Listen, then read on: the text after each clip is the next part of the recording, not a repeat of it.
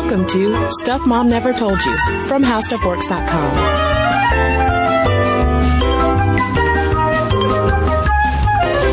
Welcome to the podcast. I'm Kristen. And I'm Caroline. And it is hashtag Pinups Week here on Stuff Mom Never Told You.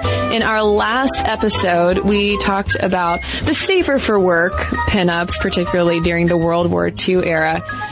And today, we are shining the spotlight on the most famous pinup of all, Ms. Bettie Page. Yeah, the most famous pinup and also the most famous set of bangs. Oh my God, the bangs. Such good bangs. Such good bangs. I don't think I have the face or hair type to pull off those bangs, but... Yeah, the height of my forehead requires that I have longer bangs, and I'm okay with that. But I love that Bettie Page rocked those bangs and that it has still it's been creating just cultural... physical shockwave since then. Of pop stars mimicking how she looks. Katy Perry has, sometimes has Bettie Page hair. Yeah, and listeners, I gotta tell you, if you aren't aware, Caroline has long bangs, and she rocks them. Oh, thank you. The Caroline bang, might be a thing too. You never know.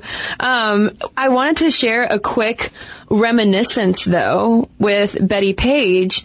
I first learned about her from one of my very best friends, who is a fantastic musician named Madeline, and she wrote a song when we were in high school all about Bettie Page, and it was like this biographical ditty, which is a horrible way to describe a song, all about Bettie Page. And I remember hearing it and asking her, like, who is this person you're talking about? And she was like, "Oh, you don't know who Bettie Page is? Kristen." And she taught me so many things, side note. And one of the things she taught me that was really, I don't want to say it was transformative, but I remember seeing her image for the first time, and it was very arresting. Yeah. Partially because of the bangs, but also because of the contrast between the sheer look of delight on her face and the leopard print bikini that she was wearing in those 6-inch fetish stilettos.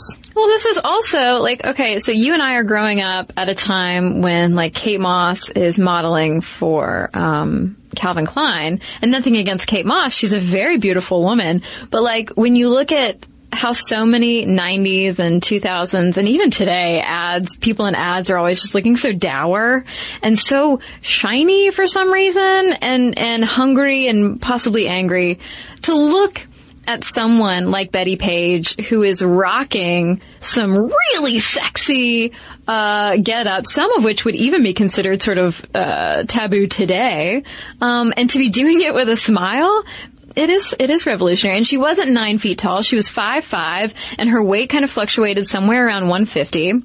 She was a beautiful woman, but it's just so fascinating to watch the effect that her reemergence of popularity since kind of the 80s and 90s has had on people our age and even older. Yeah, I think it was just a portrayal of sexuality that I had never seen before. Mm-hmm. And it turns out that Bettie Page, the person, is fascinating as well. And especially now when we put her in the context of this kind of post-career fame that she's had. She's far more famous and monetarily successful today than she was at the sort of apex of the career when she was working. Yeah, big time. Margaret Talbot, writing in the New Republic, calls Bettie America's underground pinup queen, because it's not like she was super well-known and super famous and mainstream while she was actually modeling. It wasn't until much later, because her pictures used to literally be kept under wraps in brown paper in magazines and calendars, magazines called Peek, Stare, Gaze, Eyeful. You want to talk about the male gaze, Kristen? Just look at the title of these girly Gaze, yeah. But now, she, like so many other nameless pinups from that era, she is all over postcards, calendars, fan websites. People all over the world have Bettie Page lookalike competitions. And so those bangs have translated from something that was very underground to now a cultural movement. And part part of that sort of building up of Bettie Page lore has to do with the most recent Bettie Page movie in 2012, Bettie Page Reveals All, which actually talked to Bettie Page. She was the narrator, and she revealed a lot about her life. It was way beyond what we just see in images. Well, and speaking of images, for that documentary, she wouldn't allow herself to be on camera. All you hear is her very distinct voice. She said, quote, "I want to be remembered as I was when I was young and in my golden times. I want to be remembered as the woman who changed people's perspectives concerning nudity in its natural form." And in pretty much all of the, her later life interviews that she gives, at some point, she echoes that same sentiment of, no, I don't want to be photographed. You're never going to see a photo of me again. And always talks about how weight conscious she is. She says, oh, well, I'm just old and fat now. And, at one point she talked about how she has all gray hair, and she would hate for people to think of her in that way. Yeah, and so she's handing you a handful of good and a handful of bad with that quote, I feel like, because, oh, good, yeah, you understand the role that you played in revolutionizing people's ideas about sex and body image and nudity, and that's wonderful. Oh, but you don't actually want to be shown because you're ashamed of how you look. Being an older woman. Well, and one thing that is revealed in Bettie Page Reveals All, even though, some critics panned it as a bit of a puff piece, there is one point when she goes to see a screening of Gretchen Mol starring as her in the 2005 fictional movie, The Notorious Bettie Page, or I guess it would be more of a biopic, and she hates it. Like, at one point, she leaves the screening screaming that it's all lies. Mm-hmm. Yeah, because she has Bettie Page, just like the other pinups that we discussed in the first episode, is a bundle of contradictions. And so while, yes, she posed nude and nearly nude and almost nude for several years, she had very strong convictions about certain things in life. And so while she was very pro-nudity, that doesn't necessarily mean she was super pro have sex with whoever you want or drink and all of that stuff. She was a very multifaceted character, really just like any human. And as people who now in 2015 have kind of co-opted her, we've sort of cherry-picked her out of history, we have sort of willfully ignored the context, both of the time in which she lived and also the context of the life that she lived as a little girl. Yeah, so in 1923, she was born in Nashville, Bettie Mae Page. She was the oldest girl to a Baptist family of 5 other children, and it was not an easy childhood. And I feel like a lot of this is kind of generally known about her background. At one point in that documentary, Bettie Page Reveals All, she describes her father as a, quote, sex fiend who molested her and her 2 sisters. But after her parents divorced in 1933, her mother wasn't exactly a source of comfort for her either. Yeah, Bettie talks about how her mother did not want girls. She did not want daughters. She thought we were trouble, Bettie said, to the point where her mother didn't even talk to her girls, which I feel like is not terribly uncommon, but her mother didn't even talk to the girls about getting their period, and so at 13 she thought she was dying because her mother had never talked to her about it. And then her parents have been divorced. Her dad gets arrested in Atlanta for stealing a cop car, and so mom ends up placing the girls, not the boys, in an orphanage where Bettie ends up, I guess, trying to make the best of the situation and perform songs and skits for the other girls at the orphanage. And despite or perhaps driven by these early traumas, she excelled in high school. She was in the drama club. She was a member of the debate team. She was editor of the newspaper. She kind of sounds like a little Tracy Flick running around. She was also voted most likely to succeed. And one thing that broke her heart was that she wanted to be valedictorian, but by 1 point or just a very, very small margin, she ended up being salutatorian. So she gets gets a scholarship to this place called Peabody College, which she went to, but she wasn't exactly pleased to do it. And she graduated with a BA in education. And in 1943, after a short stint as a teacher, which she did not like because she said that the male students would essentially bully and harass her constantly, she married her first husband at 19 and moves to San Francisco. And yeah, she wasn't just sitting around out there in the house doing nothing. While her husband got shipped off to the Pacific during World War II, Betty nabs her first modeling job for a local furrier, so she's getting her pictures taken in the fur coats. She wins second place also in a sailor-judged beauty contest, and the prize was a $50 war bond. So, like, we see, hey, I can kind of make some money off of my image here. And in 1945, she goes to Hollywood, and she lands a screen test at 20th Century Fox, and she kind of claims later on that she was snubbed because she rejected a studio executive's sexual advances. It's also worth keeping in mind, too, though, that little Nashville-born Bettie Page also had a very strong Southern accent that she did take voice lessons to try to get rid of, but you can even hear it in those later life interviews that she still has like a very particular kind of lilt. Yeah, well, so after divorcing her first husband, she moves to New York City, and she has her sights set on acting because she got a taste of it in Hollywood, and so she, in New York, starts taking acting classes. She's auditioning for parts, and she even landed a few minor roles on early live TV, but nothing stuck. Similar thing. The accent, maybe she hadn't honed those acting skills quite enough. But so in 1949, she's on a trip to Coney Island at the beach, and she meets off-duty police officer Jerry Tibbs, who approaches her about modeling, tells her, girl, you need to get those bangs, and introduces her to camera clubs, which in general, those are groups of amateur photographers who get together and kind of go out on shooting expeditions. In this case, specifically, these camera clubs were men's hobbyist groups that sometimes acted as a front for erotic photography. And as I was reading about this, it occurred to me more and more like, Betty, what is wrong with you? Just some strange man walks up to you on the beach and like asks you to get into modeling. That is how you get yourself kidnapped. But, I mean, that's also what my mother always told me. But think about that smile. I mean, Betty's, at least in the way that she looks on film, she seems so receptive to whatever life tosses her way.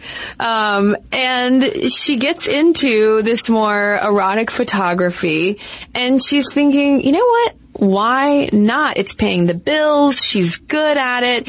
And these are the early signs that displaying her sexuality before the camera and also a little bit of nudity or just full-on nudity really didn't bother her. And at one point, she and 3 other models were arrested for indecent exposure during a topless photo shoot near a highway. But when she goes before the judge, she pleads not guilty, insisting that there was nothing indecent about her body and that the group was a legitimate camera club. And the judge ends up bumping the charge down to just disorderly conduct. Yeah, and one of the sources we were looking at points to sort of the radical nature of someone of this time, claiming that their body is not indecent. It's okay for me to be naked near a highway, Mr. Judge. Well, and that's one thing that she talks a lot about is how much she loves being naked outside. Taking a sun bath. Yeah, or an air bath. An air bath, that's what she calls it, yeah.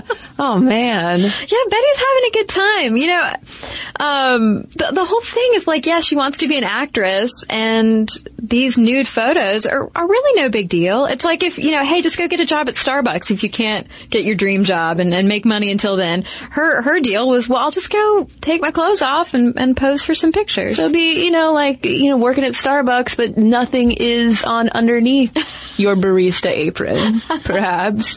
But as her camera club photos get more and more popular, she catches the attention of Irving and Paula Claw. And these are brother and sisters who are pinup and bondage photo entrepreneurs. So he's usually the producer. She's usually the director. I've always found it very strange and fascinating that this brother and sister duo were in cahoots to, create this bondage photo business. Mm-hmm. But all right. y'all do y'all, Claus. I just think, they were just like Betty. They were trying to figure out how to make money because I think it was Irving who figured out early on that women specifically, wanted to buy basically tabloid magazines, pictures of movie stars because they would cut them out, and early Pinterest. Boys and girls, when you would actually cut out a picture from a magazine and tack it to your wall. But yeah, he realized that there was money to be made from these pictures, and that sort of eventually parlayed into, well, then we'll just have them take their clothes off. Well, and then, for even more money, you can specialty order a bondage photo of your choosing. So Betty at this point says in retrospect that she's feeling a little adrift and signs a contract with the Claus. She said, after all, I could make more money in a few hours modeling than I could earn in a week as a secretary. And she also claims, too, when it comes to the bondage photos that she's now very famous for, that the setup was she had to take the bondage photos in order to take just the regular modeling photos. And she wanted to get paid for everything. So it was kind of like eating her vegetables. She was like, well, I guess I'll put on this ball gag if I must. But I mean, she thought the whole thing was ridiculous. There's this quote where she says, the other models and I enjoyed doing these crazy things. The craziest thing I was asked to do was pose as a pony wearing a leather outfit with a lead and everything. We just died laughing. And when it comes to the, actually setting up those bondage images, because, I mean, she's in some uncomfortable looking positions in some of them. And one, she is actually hogtied. And she emphasizes how it was Paula who always did the tying up and was really insistent that she was very gentle. So it never, there was only one instance that she could think of where she was really physically uncomfortable because she had to hold this particular pose for a long time. But the things of tying people up and all of that, really, I don't know, it just kind of rolled off her back, seemed to. So in addition to those bondage pictures, she was also making sexploitation films like Bettie Page in High Heels and Teaserama, and she was in these 5-minute 8mm quote-unquote films like Betty's Clown Dance and Dominant Betty Dances with Whip. I like how straightforward the titles are.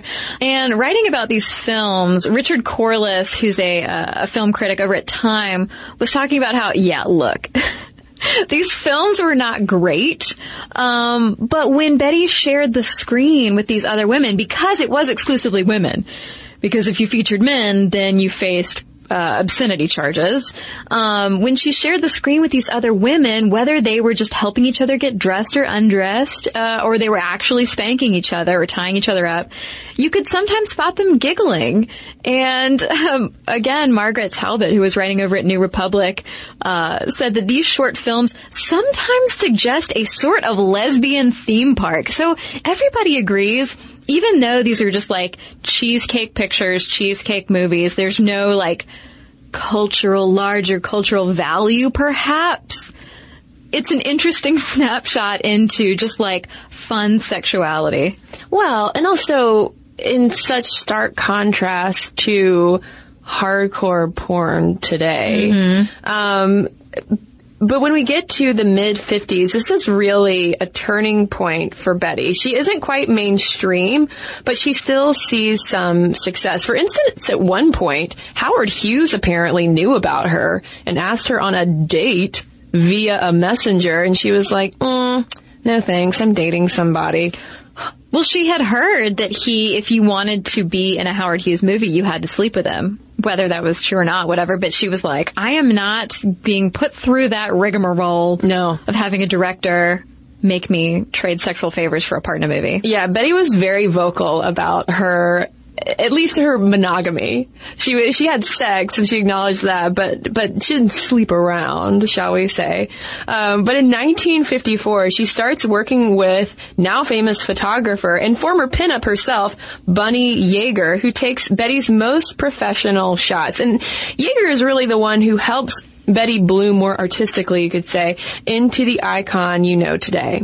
Yeah, and Bunny herself had wanted to get behind the camera, and her interest in shooting other young women really came about right as, conveniently, Hugh Hefner was launching Playboy magazine. And so Bunny combines all of these interests and these money-making schemes and shoots Bettie for Playboy. And so in January 1955, Bettie appears as the Miss January Playboy centerfold in a Santa cap and a smile. Yeah. That's about it. But Bunny wasn't paid much. She only got $100 for the picture.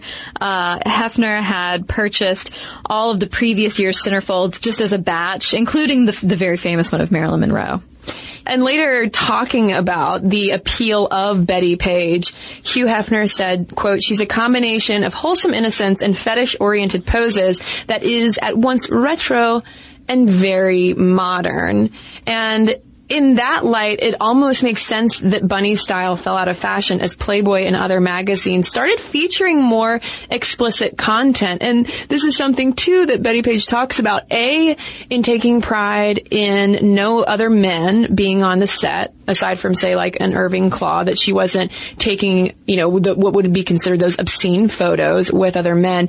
And also, aside from one incident that she claimed happened against her will when she was drunk, which was a very rare occasion for her, she never I forget how she described it exactly, but she was talking about how, a dirty photo was one in which you'd spread your legs. Mm-hmm. And so that never happened. And even in those photos with Irving Klaw, what would be considered her most hardcore stuff, she was wearing, all sorts of layers of things. Like you never actually saw her nipples, her vulva, certainly not pubic hair. Yeah, she talked about how sometimes she would have to layer the underwear just so you wouldn't even see like a shadow or a suggestion of anything under it to keep it very, very far from court, basically. Well, and this, too, segues so perfectly from our conversation last time about the history of pinups, and particularly the painted pinups, and how it was really the rise of Playboy and photographic technology and that new, more explicit style that rendered the old school pinup obsolete. Yeah, but, Bettie was certainly not obsolete yet, because it was also in 1955 that Bunny shoots the famous Jungle Bettie photos in Miami. And these are the ones that you've probably seen, the ones like Kristen referenced with the leopard print bikini, and Betty's posing with cheetahs at this, wild animal park in Florida, basically. And she was very proud that she made that bathing suit herself. Yeah, she made most of her bikinis, and she lamented the fact that later in life she threw everything away and was enraged that these Bettie Page boutiques had popped up in the meantime, copying her styles. Yeah, exactly. So this is the height of her popularity, really, when she's appeared in Playboy and Bunny is shooting all of these fabulous and exotic photos. But it is also sort of another turning point for the worse for her personal life. And we will talk more about that in just a second.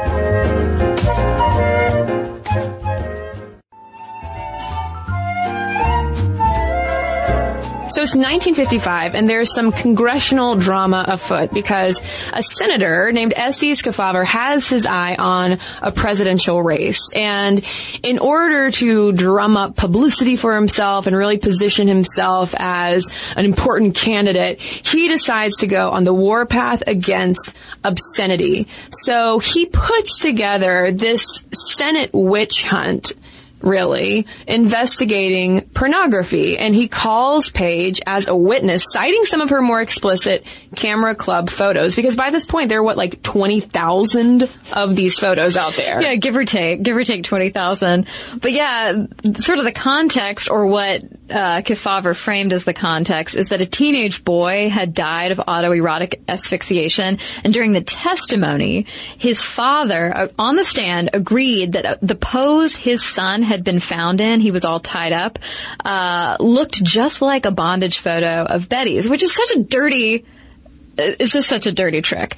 But Bettie never had to testify. possibly because she wasn't actually a mainstream bondage queen who could be made an example of. You know, she wasn't famous enough to sort of drag her through the mud. Instead, it was that entrepreneur, Irving Klaw, who had to defend his films and images, and he used the defense that, well, there was no nudity ever, there were no men in the photos, so it's not obscene. Yeah, but it still ruined him. It ruined him, and it definitely drove Betty off the scene. Yeah, so she decides to take a new path. In 1957, at 34, she basically drops off the face of the pop cultural planet after all of the obscenity drama.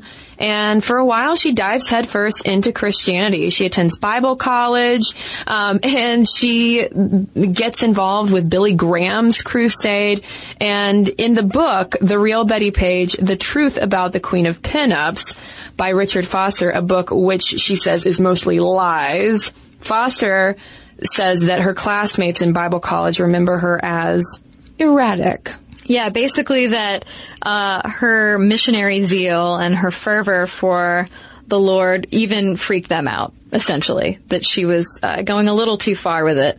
But yeah, during this time, I mean, she worked as a teacher. She said, you know, hey, that's what I was trained to do. I'll go back and do that. She married and divorced a few more times. And things get really dark in the 1970s and 80s. She's living in Florida and California, and she runs afoul of the law quite a bit. And this is coming from Foster's book. Betty gets in trouble. She's threatening and even assaulting friends and neighbors. She gets committed to a state hospital for a few months in Florida and then again in California after stabbing a landlady. And in 1982, she nearly kills her new landlady. She informs the woman that God has told her essentially to kill this woman. And as a result, she is committed to a state hospital for 10 years and diagnosed with paranoid schizophrenia. And it's interesting that during this time that she's committed and she's getting treatment and she's recovering from what she's been through, it's really during this time that her popularity, unbeknownst to her, and without her having to do a single thing about it, completely reblossoms. Yeah, I didn't know this bit at all. In 1980, Dave Stevens creates the graphic novel The Rocketeer, and it features Betty as a character, or at least a lookalike. And he's talked about how he discovered Bettie Page photos when he was a young boy and was immediately, in the same way that I was when I was a younger girl, was immediately struck by that imagery. Sadly, I am a horrible drawer, so I certainly couldn't recreate her image. And then, though, in 1990, the movie version of The Rocketeer comes out with Jennifer Connelly playing the Betty character, and cult worship is born. And all this is coinciding with her being released from this mental hospital. Yeah, and so, yeah, you come out of being out of society for 10 years and you come out and people are obsessed with you when you had, even during the biggest success of your career, you had basically just been a Playboy playmate. Like that's sort of the height of her mainstream fame. And all of a sudden you emerge to find that the entire world is sort of looking for you. I mean, people were convinced that she was dead or that she had even become a nun, that she'd run afoul of the mob and they'd, gotten rid of her. So all of these Betty theories were cropping up, and it's so interesting to watch how people are drawn to her, because we tend to project a lot of things onto Betty, just the same way that we have tended to project a lot of things onto pinups in general, whether it's, giving her credit for making people feel good about their bodies, or just sort of kind of co-opting her as some sort of feminist icon almost. And this public adoration has also been heavily monetized. So she died in 2008. And in 2013, for instance, she tied with Einstein at number 8 on Forbes' list of the top earning dead celebrities. I believe her estate was earning something around $8 million a year because of all of this new imagery and this new merchandise now associated with her estate. And writing about this, Richard Corliss, whom we cited earlier, over at Time talks about how her star quality was undeniable, even in those silent films that she did. The, what was it? Betty's Clown Dance, Bettie Page in High Heels. And writing about this in Time magazine, he says, what everyone remembers about Bettie, aside from her trademark bangs, is her smile, that guilelessness that she presented on camera. And Corliss almost applauds the brand of sexuality that's present in Betty's images and her movies. He says to her fans and her official detractors, who might have agreed that sex was dirty, Betty's giddy energy said, heck no, it's fun. And she's laughing, she's having a good time. She herself is quoted as saying, like, this is so silly, this is so ridiculous that I'm getting paid to do this. Or, is that just what she's putting on? Regardless of whether it's true or whether she's just acting, it's still portraying a version of sexuality that is fun and, like you said, guileless. And that's very much echoed in Margaret Talbot's assessment that she's the sex joke who's in on the joke, or at least it seems to be that way. Yeah, Talbot's essay is sort of focused on this issue of fetishistic nostalgia around Bettie Page. Basically that we, us modern folks in the year 2015, like we said earlier, kind of cherry pick things from the past and conveniently shake off the context.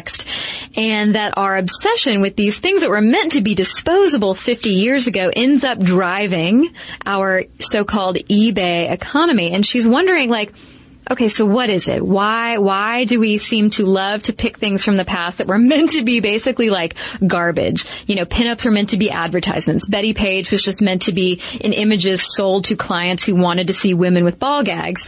And Talbot posits that part of it is that Betty's pictures depict this joy with her work, this joy in herself, not a joy put on for the viewer. She's not necessarily looking straight at you, trying to seduce you. She's almost too silly for that. And Talbot writes that Betty's exuberant persistence of self shines through, and that she's almost too sunny to be a seductress. Well, and there's also, as she goes on to talk about, that 50s duality going on, because you have Betty at least appearing to enjoy sexuality at a time when women weren't supposed to be, at least outwardly, sexual beings at all. Sexuality was literally under wraps. These magazines were under wraps.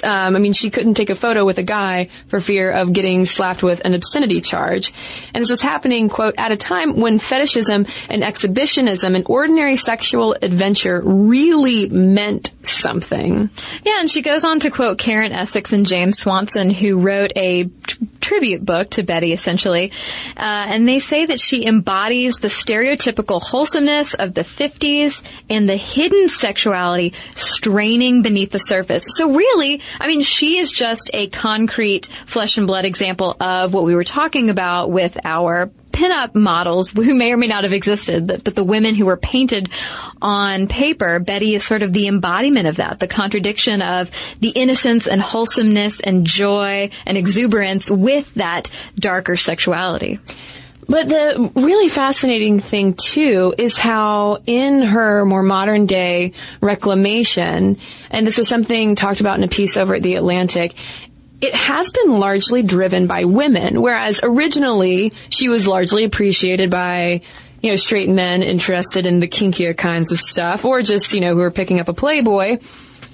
There's really something that women today have been drawn to in terms of her sexuality, her body image, and also, wanting to put a feminist spin on it as well. Yeah, talking to The Atlantic, the director of Bettie Page Reveals All, Mark Morey, talks about how her popularity today, her enduring popularity, probably says a lot about the sexually repressive culture that we're still in, and the fact that we're generally still not cool with women's bodies, that women's bodies are always a thing. They're always politicized and discussed and stared at.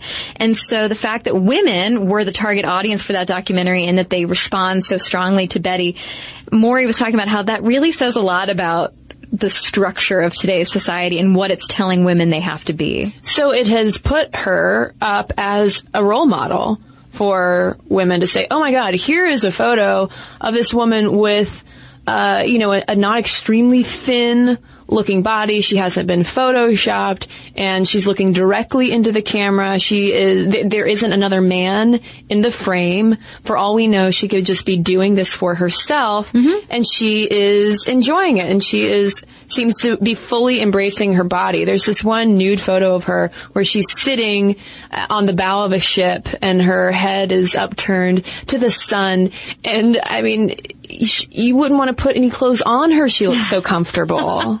Yeah, and that's what people were driving home, especially Talbot, who says that regardless of what Bettie was or wasn't wearing, she looked supremely at ease in that body.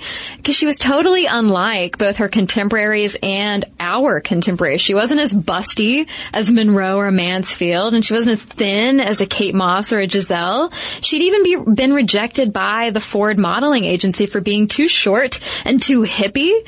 And so here she is, really, there's so many pictures of her just laughing, whether she's in a bikini or whatever, naked. And it's that sense that she's embracing her own flaws, that she's made sex her ally, that really makes us want to identify with her. Yeah, and as well, too, her contradictions probably help make her real, because here's a woman who was taking nude photos on Saturday and going to church on Sunday because she didn't think the two were mutually exclusive. Even after she had gone through her really super duper religious phase, and I think she was still religious, when she died, she always made very clear distinctions between what she did and sort of the intent of it. She didn't seem to harbor a lot of guilt for posing because she wasn't actively having sex with a lot of people, which she did wag a finger at. Yeah, and so Paige is basically treated as this gateway drug almost to pinup culture, burlesque, rockabilly, and other cultures that are sort of generally curve positive. But despite all this, she herself never considered herself an icon. And this was in one of the Q&As that Kristen and I read. And she says, I don't know what they mean by an icon. I never thought of myself as being that. It seems so strange to me. I was just modeling, thinking of as many different poses as possible. I made more money modeling than being a secretary. I had a lot of free time. You could go back to work after an absence of a few months. You couldn't do that as a secretary. And so because she couldn't be that actress, that famous actress she wanted to be, she took the route that was open to her. Yes, she was trained as a teacher. You could be a teacher. Yes, she was trained as a secretary. You could go do that too. But she needed to combine the lack of boring with the need to make money. Yeah, she was kind of just doing it for herself. She couldn't rely on anybody else. She said later in life that she was really in love with the last guy that she married, but that was it. Everybody else was, kind of hurt her ultimately. And when she died in 2008, there was an outpouring of, attention on her and all of these obituaries and reflective blog posts and things. And there were a lot of women and feminists who are hailing her, hailing the event as the passing of a feminist icon, which is really interesting to just consider, because on the one hand, the things that she stands for in terms of body positivity and embracing nudity and being really comfortable in your own skin, and even just, getting through the tough times and making ends meet when you need to. Caroline and I, we spent a lot of time actually before this podcast kind of puzzling over whether it's really all that accurate, though, to put that feminist label on her, and whether it's even necessary.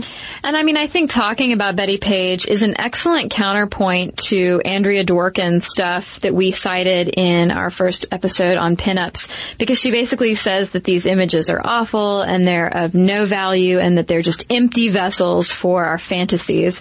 And when you talk about Bettie, she's a real flesh and blood human who had an incredibly traumatic upbringing. She really struggled through hard times. And while she was beautiful and she did what she did to get herself by, because, she wasn't depending on some man to get her by, it doesn't necessarily mean that she was feminist. I think, we tend to take, or that she needs to be feminist. I think that we take Bettie's images she, a flesh and blood person, and treat them and think about them the same way that we do the paintings of pinups, from 1944, and fill those images with our own projections and hopes and feelings. And while I think it's wonderful to empower yourself however you do, to feel good in your own skin and to look at someone like Bettie and say, see, she wasn't a 9-foot tall model. She looked way more normal, and I can achieve that. I do think that's wonderful, but I do think that just because a woman does something or models something or acts in a certain way, it doesn't make it a feminist act, and it doesn't make her a feminist icon. Yeah, it circles back to a question that you and I raised in our pre-podcast conversation of, at what point when we are doing this are we putting words in other women's mouths, essentially, because she did speak extensively about her life before she died. And maybe she just was never directly asked about feminism, but it was certainly never a mantle that she put on herself. And I don't think that that in any way devalues her role. I think that she's still easily considered a trailblazer and certainly an icon. But I'm so curious to hear from listeners about this further compulsion that we might have to need to say she's a feminist icon. Yeah. So we want to know about that and want to know if there are any Bettie Page fans listening. I have a feeling there are, because when I asked on Facebook, should we do a Bettie Page podcast, the response was overwhelmingly yes. So we want to know all of your Bettie Page thoughts. momstuff@howstuffworks.com is our email address. You can also tweet us at momstuffpodcast, #pinupsweek, or message us on Facebook. And we've got a couple of messages to share with you right now.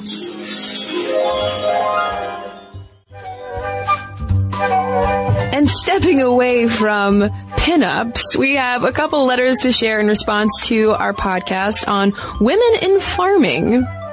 Yeah, I have a letter here from Jenny, who has a resource for ladies out there who are interested in farming. She says, I recently spent the summer in Maine apprenticing on a small goat farm where we made goat cheese to sell at farmers markets. The farm was run by an older woman, and all 3 apprentices that season were women, so we had a lot of fun together with the goats.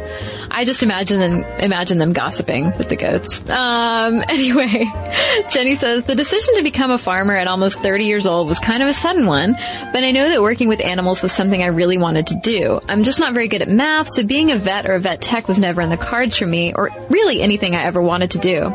Farming ended up being the best decision for me, and I absolutely love it. If there are any aspiring lady farmers out there, I would really like to suggest the program which I used to get connected with my host farm. It was through the Maine Organic Farmers and Gardeners Association. It's completely free. You just fill out an application, browse the list of farm descriptions. They have farms of every type all across Maine. And then you usually have to visit the farm to interview and come to an agreement with the farmer. A lot of the farms are run by women, groups of women, or women along with their male partners.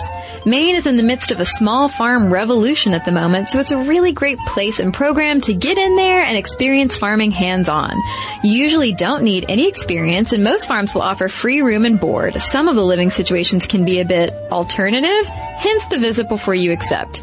Food and sometimes a small stipend come along with it. All the information can be found at www.mofga.org. I highly recommend this program for anyone who wants to try farming but isn't quite sure about it yet. By the end of your apprenticeship, you will know if farming is right for you. Thanks for the episode on Lady Farmers, and thank you, Jenny. Well, I've got a letter here from Juliana, and she writes, Howdy, Caroline and Kristen. I'm a longtime agriculture advocate and a longtime listener of Sminty. So I was very excited to see you do a series on women in agriculture. I grew up in a rural area my whole life and was highly involved in the Future Farmers of America. She goes on to say, overall, in my personal experience, I haven't seen any outright discrimination keeping girls from working family farms. They just usually desire a different position in the ag industry. Not only that, many farms aren't changing hands generation to generation anymore, but from more interested, non-related managers.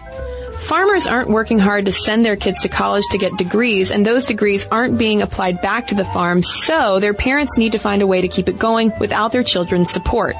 I can't speak for all aspects and regions of agriculture, but I think that if a woman were to desire to run a farm business, she really would just need to apply herself. Agriculture is most certainly firmly rooted in traditional and conservative values, but I think you'd be surprised that it's also one of the most progressive. It's just that from an external view, you might not get that impression.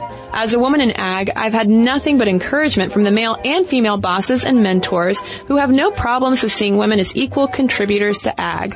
I think it stems from being a part of something bigger than yourself, that you are there literally to solve world problems like hunger and health, and having the opinion that girls belong there and boys there is a frivolous thought. The best person is put forth to solve those issues regardless of their gender. I think this was a great look at ag, but perhaps you could expand your definition of agriculture to include more facets where women are. Even with a traditional view of a farmer's wife, she isn't merely cleaning house. She's out there with her husband in the operation, working alongside him and their children. Also, she's more than likely making many financial and purchasing decisions for the operation, even if it's her husband's name on the deed. I have so much more to say about this subject, and there's so many topics to be discussed in ag. I blabber on, but I don't want to take up more of your time. Thanks for the podcast. And thanks for your insights, Juliana. And thanks to everybody who's written into us. momstuff@howstuffworks.com is our email address. And for links to all of our social media, as well as all of our blogs, videos, and podcasts, including this one with those links so that you can learn more about Bettie Page, head on over to StuffMomNeverToldYou.com. For more on this and thousands of other topics, visit HowStuffWorks.com.